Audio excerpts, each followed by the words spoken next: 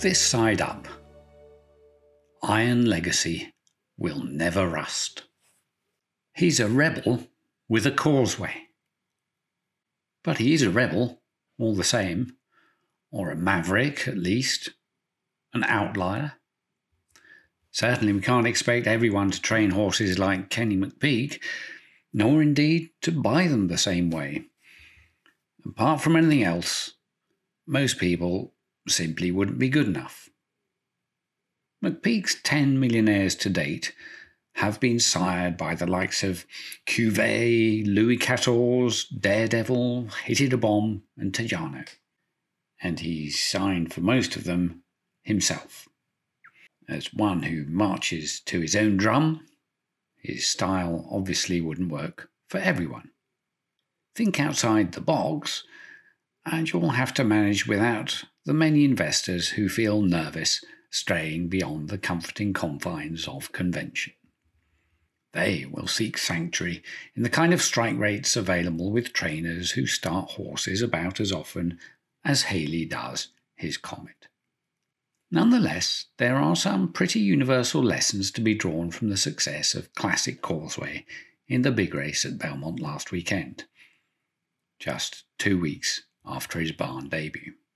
Because if McPeak is too much of a one-off to be categorised simply as old school, there's no doubting the throwback element in Classic Causeway himself, famously one of just 3 foals from the final crop of the Iron Horse. And if McPeak is to some degree a victim of his own success, in that you tend not to be sent too many yards of silk if you can contrive such fine purses of a relative sow's ear, let's not forget that one of the world's most lavishly resourced stables is supervised by another who believes that thoroughbreds actually thrive on competition. Very few elite trainers in Europe, never mind America, would have drawn out the reserves of Giant's Causeway as boldly as Aidan O'Brien. Already a Group 1 winner at 2, Giant's Causeway started his sophomore campaign by fending off a battle-hardened, race-fit 6-year-old in April. Between May 6th and September 23rd, he then finished first or second in 8 Group 1 races, constantly switching distance.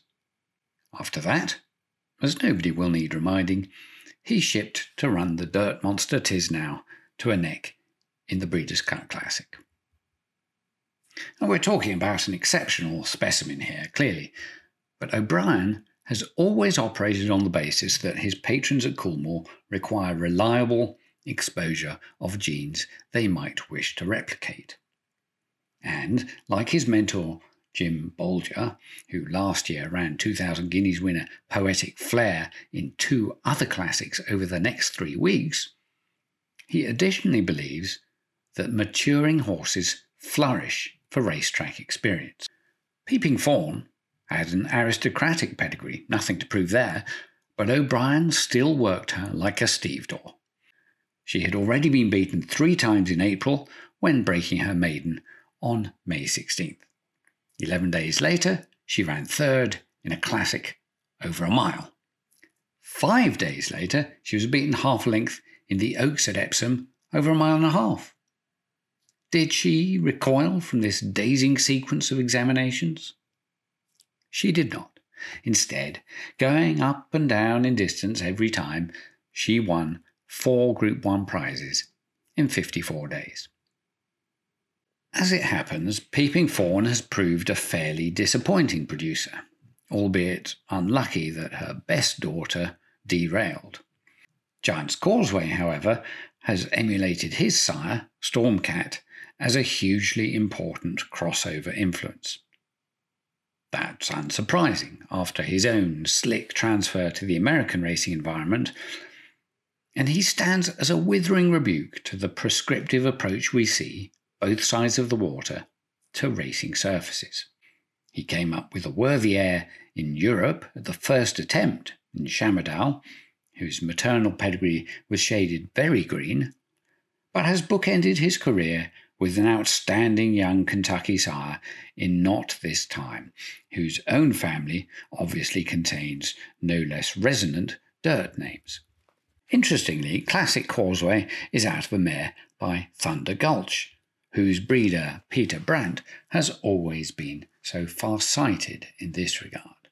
Thunder Gulch himself, of course, combined a sire who had won benchmark races for the recycling of dirt speed, the Hopeful, the Met Mile twice, the Breeders' Cup Sprint, with a turf mare whose dam had finished second in the Gold Cup at Ascot over 2.5 miles.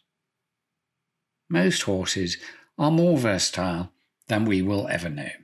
We should always start with the animal in front of us and how it all fits together, rather than meekly obey herd presumptions. Sure enough, having only recently taken Classic Causeway into his care, after Brian Lynch laid some excellent foundations, McPeak urged a switch to turf because the horse has a foot like a pancake. But often it's simply a question of opportunity. It was only the search for outcross blood at Coolmore, for instance, that allowed Warfront and Scat Daddy to penetrate European myopia as coveted turf influences. And while John Magner and his partners seem to be doing pretty well without my advice, I will just dust off my plea that they might indulge European mare owners by allowing American Pharaoh at least one spring in County Tipperary. Especially as I keep reading that the home farm may apparently be a little short of fresh blood just now. After last week's glimpse of how a more wholesome future might look, we revert to business as usual in the first Grade 1 of the Saratoga meet, with Chad Brown having to generate his own competition on grass. In fact, just one other American trainer has mustered a runner in the Diana Stakes. It's striking, however, that the most exciting member of the field is also the only one bred in America. Bleecker Street was hardly a blatant turf prospect the day Brandt purchased her as a yearling down the road at Phasic Tipton, but her sire, Quality Road, has a very flexible genetic background. Just his first two dams will tell you that, as daughters of Strawberry Road and Alydar, and there's plenty more when you get down in the wheat. Even Chad Brown has been prepared to start Bleecker Street in 4 graded stakes already this year, so presumably McPeak or O'Brien would by this stage have sent her to the moon and back.